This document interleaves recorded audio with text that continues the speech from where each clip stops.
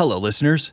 This episode originally aired in February of 2016, and we're rebroadcasting it because it's about opt-out programs and their potential impact on the workers' compensation system. So stay tuned. We hope you enjoy the episode.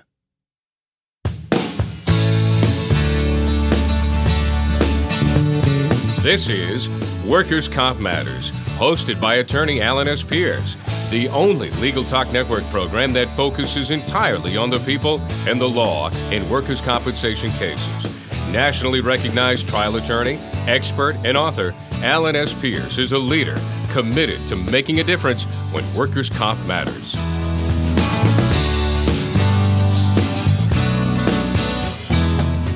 Welcome to Legal Talk Network and our show, Workers' Comp Matters. I'm your host, Alan Pierce. I'm an attorney in Salem, Massachusetts, with the law firm of Pierce, and Napolitano.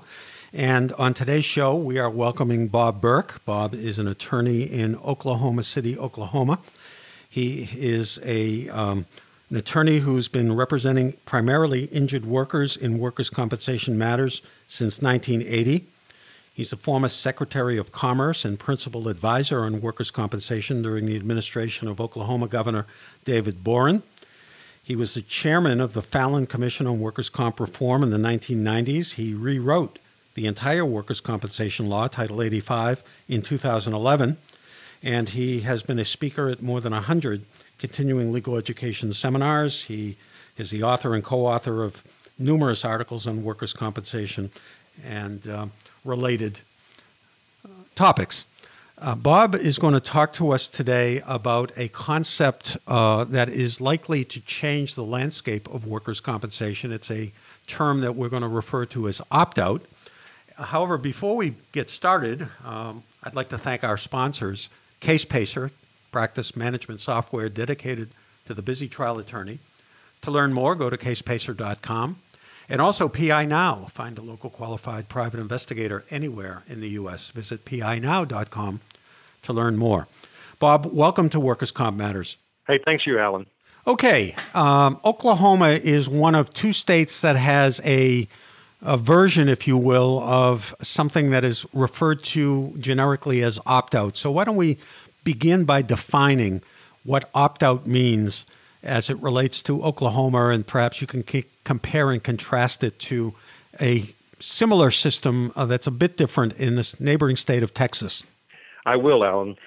Many years ago in Texas, which is unique in that it is the only state in which the employer is not required by law to take care of injuries or deaths to their workers. The other 49 states have a statutory obligation for employers to, in some form or fashion, to take care of their employees. So Texas did not have that. So it was easy for people in Texas to develop what I call an opt-out plan, of where that an employer stayed out of the normal workers' comp system, even in Texas, did not carry a traditional workers' comp policy, but instead developed its own benefit plan. I mean, down to the secret plan of saying, here's what we're going to cover. Our administrator of this plan is going to decide every case. There is no independent trier effect anywhere along the way. The employer chooses all the doctors. The employer chooses if they're going to cover anything and to what extent. So those plans are in effect in Texas now. Walmart is probably the biggest carrier as an opt-out carrier in the state of Texas. So for 10 years at least, Walmart and others have simply abided by this plan, which is not on file anywhere, which injuries do not have to be reported. In fact, none of the activity under the plan has to be reported to any authority anywhere. There is no record, no data of how many injuries an employer had, how many of those were found to be compensable, because the employer controls everything. Now, 3 years ago, that idea of the employer developing a plan and then defending that plan under ERISA rather than through the traditional workers' compensation system of the state, that came to Oklahoma. The Republicans have taken over the governor's chair and the legislature in Oklahoma. for the first time in history, and that was in 2013 pretty easy to pass, along with some other changes in the workers' comp law that, frankly, have made Oklahoma have the lowest comp benefits in the nation. We're not very proud of that. Now, the opt-out that came to Oklahoma is kind of a strange duck, because in Texas, recognizing that an employer can develop its own plan, Texas employers have always been subject to common law negligence actions.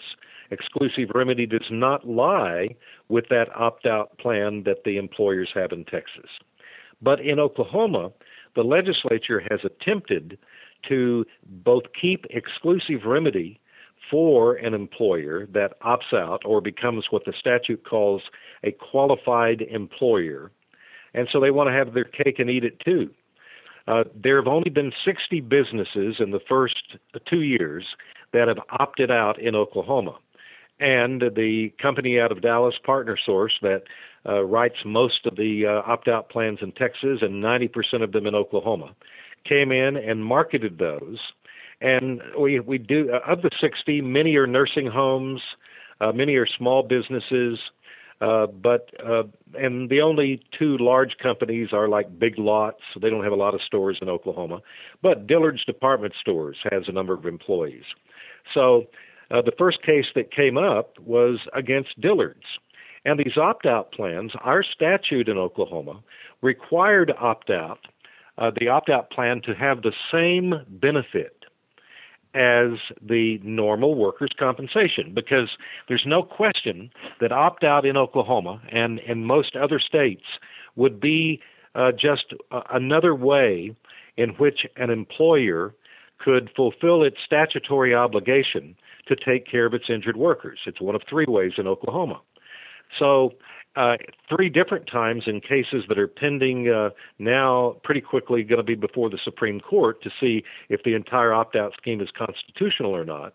But the Dillard's and PartnerSource tried to remove the first 3 cases to federal court, saying, oh, no, it's just like in Texas. These are ERISA claims. Well, even without a hearing, I filed motions to remand saying, wait a minute, there is an exclusion under ERISA that says any plan that is developed by an employer to fulfill its obligation under a workers' compensation state law is automatically exempt from ERISA. Well, that's exactly what 3 different federal judges in the Western District of Oklahoma found. So all of those cases are now pending before the Oklahoma Workers' Compensation Commission. Now, the problem with that is the statute does not really give a good appeal. And remember, I'm spending a lot of time talking about the Oklahoma law, but it's trying to be replicated in Tennessee, in South Carolina, and other states in conservative Republican-controlled legislatures throughout the South. And it will spread to the nation. That's what Walmart and Hobby Lobby and a lot of other companies would like to do.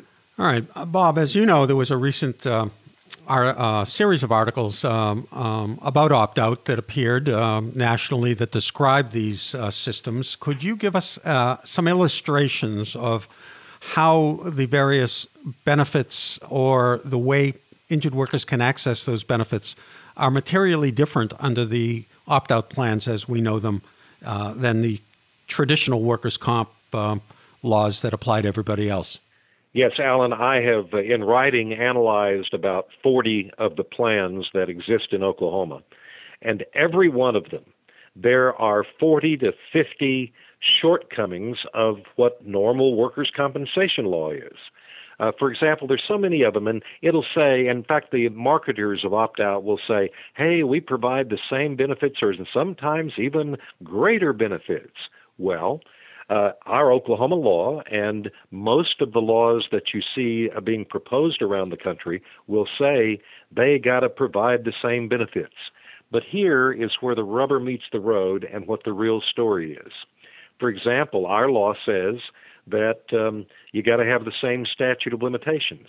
But each of the 60 plans in Oklahoma have a maximum of a 24-hour statute of limitations. Now, some of them, like Dillard's department stores, their statute of limitations, they will provide benefits only if the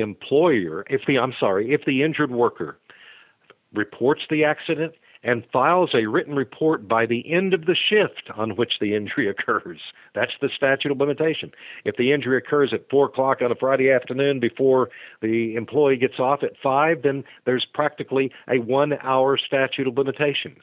Now, I have a case pending in district court right now in which I have asked the Oklahoma State Insurance Commissioner to be enjoined from approving any further plans because they are not the same. Because I have a lady who worked for a healthcare company. She is injured in plain sight of her supervisor. She fills out a report immediately. The employer sends her to the doctor. But she's denied by the home office because she did not call a toll-free number as is required by the opt-out plan within 24 hours. Basically, she was asleep from all the medicine given to her at the emergency room, and she waits 27 hours. Now, the local company management was so enraged by the denial, the employer accepted the claim, provided about 2 weeks' worth of benefits, but then hired a doctor out of New Mexico to come in to examine her. And, of course, he says, even though she's 32 years old, says everything is pre-existing on her shoulder and that they have now said, we're not going to provide anything else. We have appealed that within the plan, which we have to do. We'll go to the Workers' Compensation Commission and then take that issue to the Supreme Court. Many, many examples. For example, it looks like on paper that an opt-out plan provides the same benefit for medical. However, under opt-out, the employer totally decides what medical is appropriate, what kind of injuries are going to be found compensable. Many of the cases, or many of the opt-out plans in Oklahoma simply do not allow any claims for what they call injuries that occur at a keyboard, which effectively eliminates from opt-out all repetitive trauma carpal tunnel claims. Many times, for example, they will not allow mental claims at all. They will not allow heart attacks, strokes, lightning strikes. None of the opt-out plans I've seen will allow an aggravation of a pre-existing condition to be a compensable injury. So basically, they don't cover anything. Now, even when they do say, hey, we provide the same death benefits or we provide the same permanent and total disability benefits, here's how they get around paying anything. Every plan that I've seen allows a deduction from what the employer owes of any Social Security benefits ever paid, whether it's death benefits, retirement benefits, or Social Security disability insurance benefits. So that prevents any payment ever in a death case to kids. Here's why. Every worker in the country covered by Social Security, that worker is killed, then there's going to be a substantial sum going via Social Security to that child each month. That's going to be deducted from what the employer owes, and under our schedule of benefits in Oklahoma, the employer never has to pay a child. If the wife happens to be on Social Security because of her age or disability, then she gets no death benefits. So on paper it says same benefits for permanent total disability and death, but they deduct anything that anybody ever gets from Social Security. That's a double whammy for disabled workers, because as everyone knows, that Social Security disability would deduct any payment that should be paid under a state workers' compensation plan. So workers are going to really, really get hosed on that deal. The other examples, then the statute of limitations and benefits like that, for example, all of the employees that are working for opt-out employers in Oklahoma, injuries are not covered if they are from, quote, altercations and fights. Well, one of the big opt-out companies subcontracts with our state government for treatment of juvenile offenders. I've had many, many social worker cases where they were injured during an attack. Well, they're now covered by opt-out, and that's not covered by workers' compensation. and some of them are even laughable. For example, the opt-out plans that I've seen will not require the employer to pay for the blood in a blood transfusion. Why, I don't know, but it's strictly prohibited under the opt-out policy. And they limit home health care or nursing home benefits to the first 60 days. Now, what really irks me is a situation where you have an injury that renders a worker quadriplegic. If he's with if he's with a normal insurance company, then, hey, the blood transfusion to save his life is going to be paid for 100%, no copay, no deductibles. And then if he has to spend 5 years in his local nursing home for rehab, that's going to be covered if it's reasonable and necessary. But under opt-out, they only pay for the first 60 days. So for the quadriplegic, the paraplegic, the terribly injured person who perhaps for 10 years, who's going to pay that? Most likely is the taxpayers, either through a state agency, Medicare, Medicaid. And one of my big gripes about the entire opt-out scheme is it's nothing but a wholesale national effort by a number of companies to pass the buck, to simply put to the taxpayers the entire burden of caring for injured workers, especially the most severe ones who will require great care, millions and millions of dollars worth for a long time. Opt-out is nothing but employers shifting the cost of injured workers in this country to Medicaid and Medicare, of course, the taxpayers. And if Medicare picks up the tab, will CMS ask the state for reimbursement later on? A lot of unanswered. But those examples are just the tip of the iceberg, because one of the real due process problems with opt-out is the area of appeals rights. Every plan I've seen prohibits any, quote, de novo review, end quote, or any, quote, arbiter or court, end quote, from ever overturning the employer's decision on compensability and extent of benefits. Now remember, the employer does everything. The employee never gets to testify to anybody. The worker never gets to have his own doctor come in and render an opinion. And so all at once, the opinions of the employer-selected doctor and their comrades rule everything. So that's the entire record.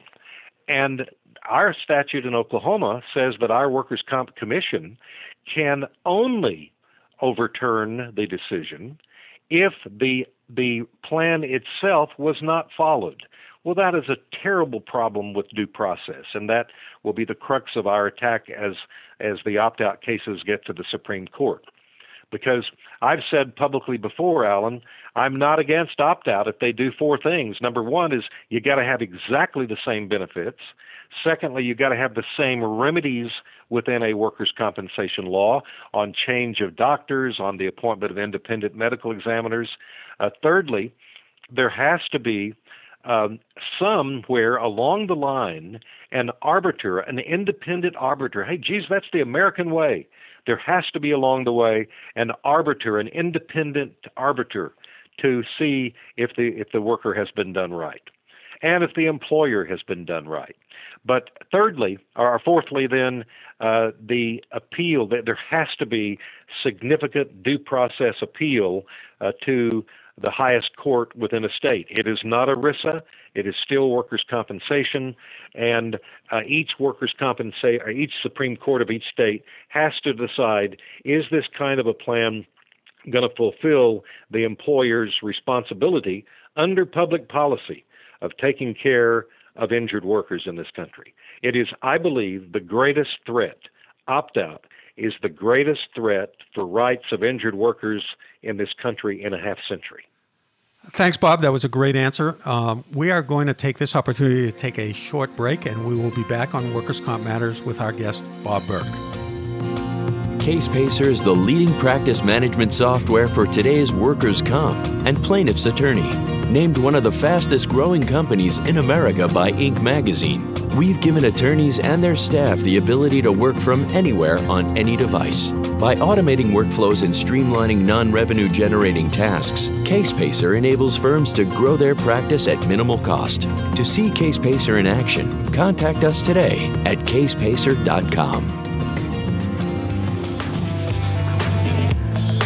Does your law firm need an investigator for a background check, civil investigation, or other type of investigation? PINow.com is a one-of-a-kind resource for locating investigators anywhere in the U.S. and worldwide. The professionals listed on PI Now understand the legal constraints of an investigation, are up to date on the latest technology, and have extensive experience in many types of investigation, including workers' compensation and surveillance. Find a pre-screened private investigator today. Visit www.pinow.com.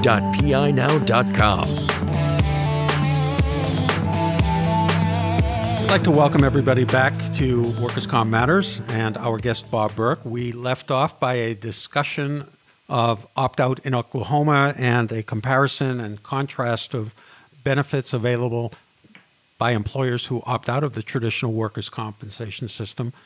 Bob, there is an organization, I'll have you describe it. It's, I don't know if the acronym is ARAWC, the Association for Responsible Alternatives to Workers' Compensation.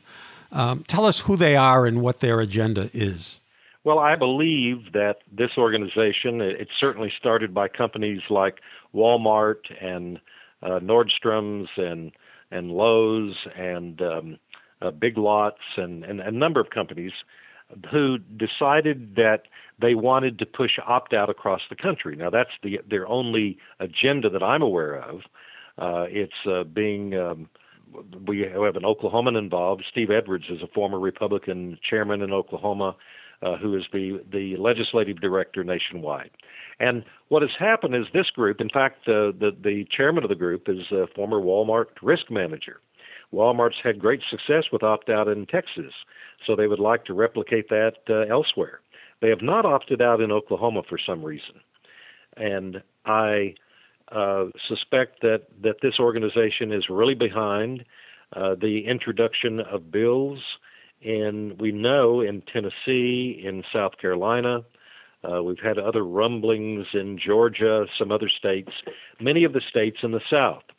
And when those bills have been introduced, they again come across to the employers saying, look, this is a reasonable alternative because workers' comp has gotten out of control. So therefore, why don't you develop your own benefit plan?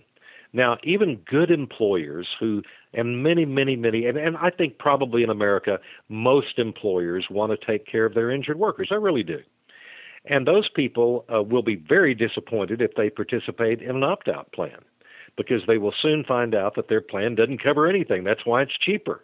I mean, if you don't cover anything, or if you cover something, if the employer totally controls what doctors and what kind of injuries are covered, and to the extent of that, and have just limitations everywhere, even to the point of, for example, the opt-out plans in Oklahoma don't even cover injuries from tornadoes. My goodness, this is the state where Twister was filmed. We're known as Tornado Alley. And that's an example of where stripped-down coverage can hurt both the employer because you're going to be able to be sued at common law negligence. But I think this national effort is just simply a desire by these big companies to shift all of the cost of caring for injured workers in this country, both indemnity and medical. Indemnity being the wage replacement disability benefits, right? And the way they do that is because if somebody's permanently totally disabled, then you'd think then, well, they're probably going to get on Social Security disability. So the employer under opt-out gets to deduct any payment from Social Security from what they owe. So they're not going to owe anything. So it's a simply cost shifting. It's a major social cost shifting from employers and injured workers to cover injuries for injured workers and all the costs associated with that. And so how did all of that to the federal government? So how did something like this get passed in Oklahoma? I know obviously it's a political issue. It had to be done by the legislature. It had to be signed by the governor. Totally political, because we have a heavy Republican majority. The State Chamber of Commerce got behind it, and several big businesses, Hobby Lobby, Unit Drilling, some other large companies in Oklahoma got behind it, and they simply told the members of the legislature, hey, this is the same thing or even better benefits. They continue to say that. And I've had many, many legislators in the last 2 years say, we're sorry, Bob, we didn't read that bill. We were told it was better for injured workers. They now recognize that we have the lowest benefits in the land. And part of that is opt-out. And many legislators have said, well, we don't want anything to do with that. Yeah, let me stop you there. Now, we've been talking about the big employers, and I'm going to, from what I've read, I think it's because to develop such an alternative plan, you need to be a fairly large and well-funded company, because it's the average business, the small business, the medium-sized business can't afford to do this. So what is the effect of removing the Walmarts and the Nordstroms and the big box stores and the big retailers and the big employers from the system? What effect is that having on the rest of the employers and the rest of the employees in Oklahoma, for example, that are still under the traditional workers' comp system? Well, I think without a doubt it means a coming cost increase, a rate increase for those other employers. Here's why. The big employers in the state, like Walmart, obviously they have safety engineers, they have safety programs, and they're what the insurance industry calls cream of the crop underwriting.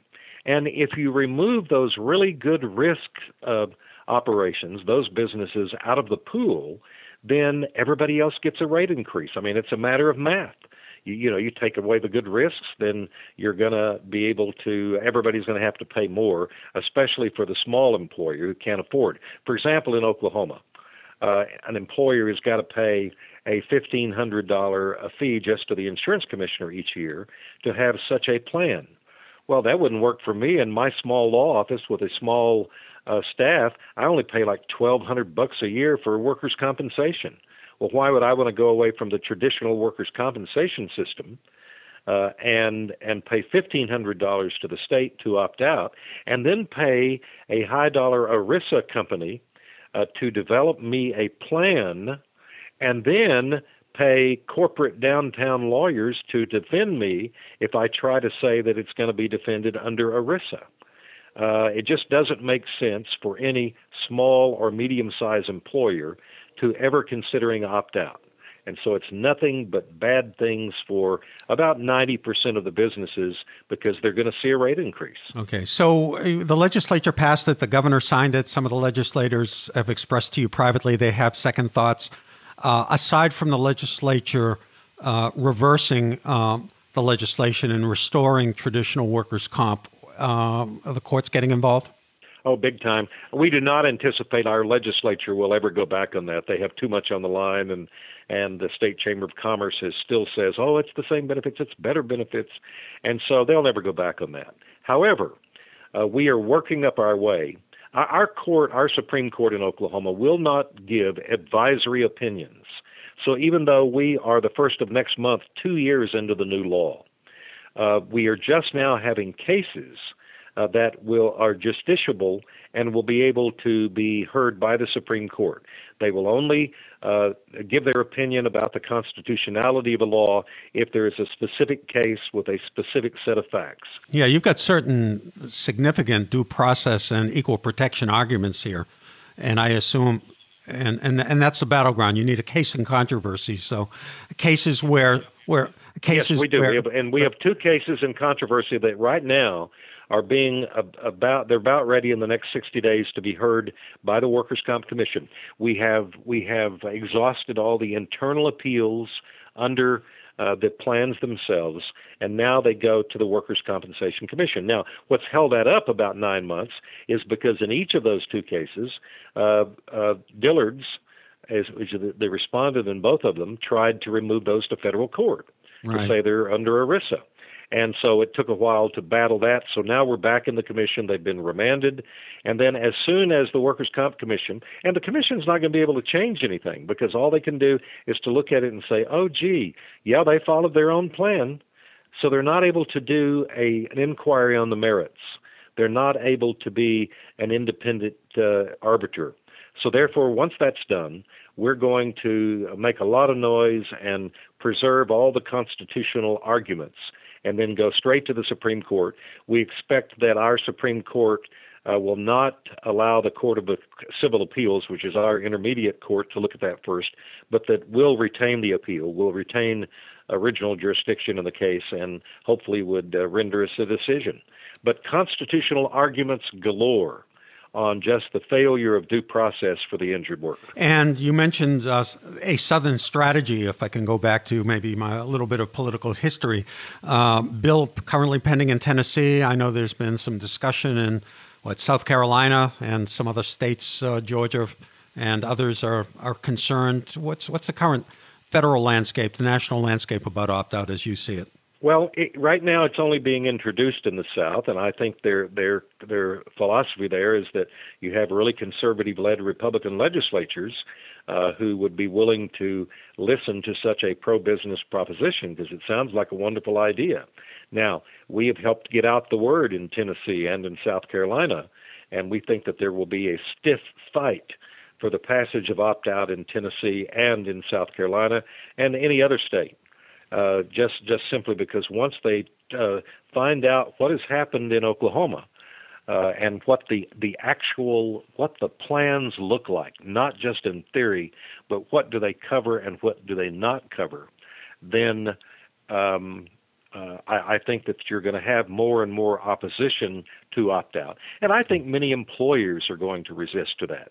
And now, Alan, I really anticipate the federal government getting involved at some point.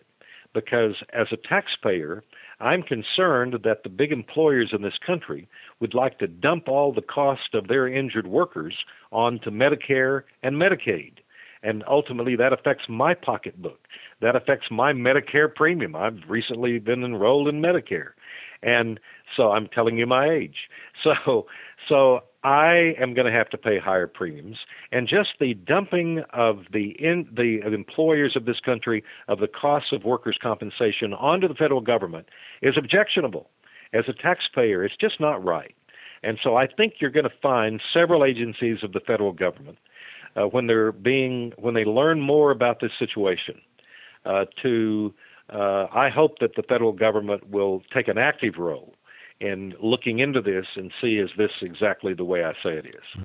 Well, Bob, I want to wrap it up right there. I want to, first of all, thank you for educating me and our audience on the concept of opt-out, for fighting the fight in Oklahoma, because it's obviously not easy to go the judicial route to make seismic change or to reverse something like this. And this is something we have to watch around the country. So we may be calling upon you again to update our audience on workers' comp matters as to how opt-out is progressing in Oklahoma and elsewhere in the country. So again, thank you very much for joining us.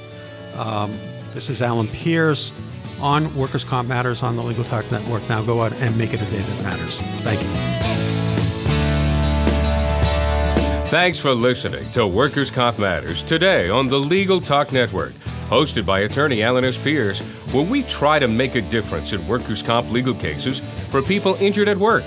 Be sure to listen to other Workers' Comp Matters shows on the Legal Talk Network, your only choice for legal talk.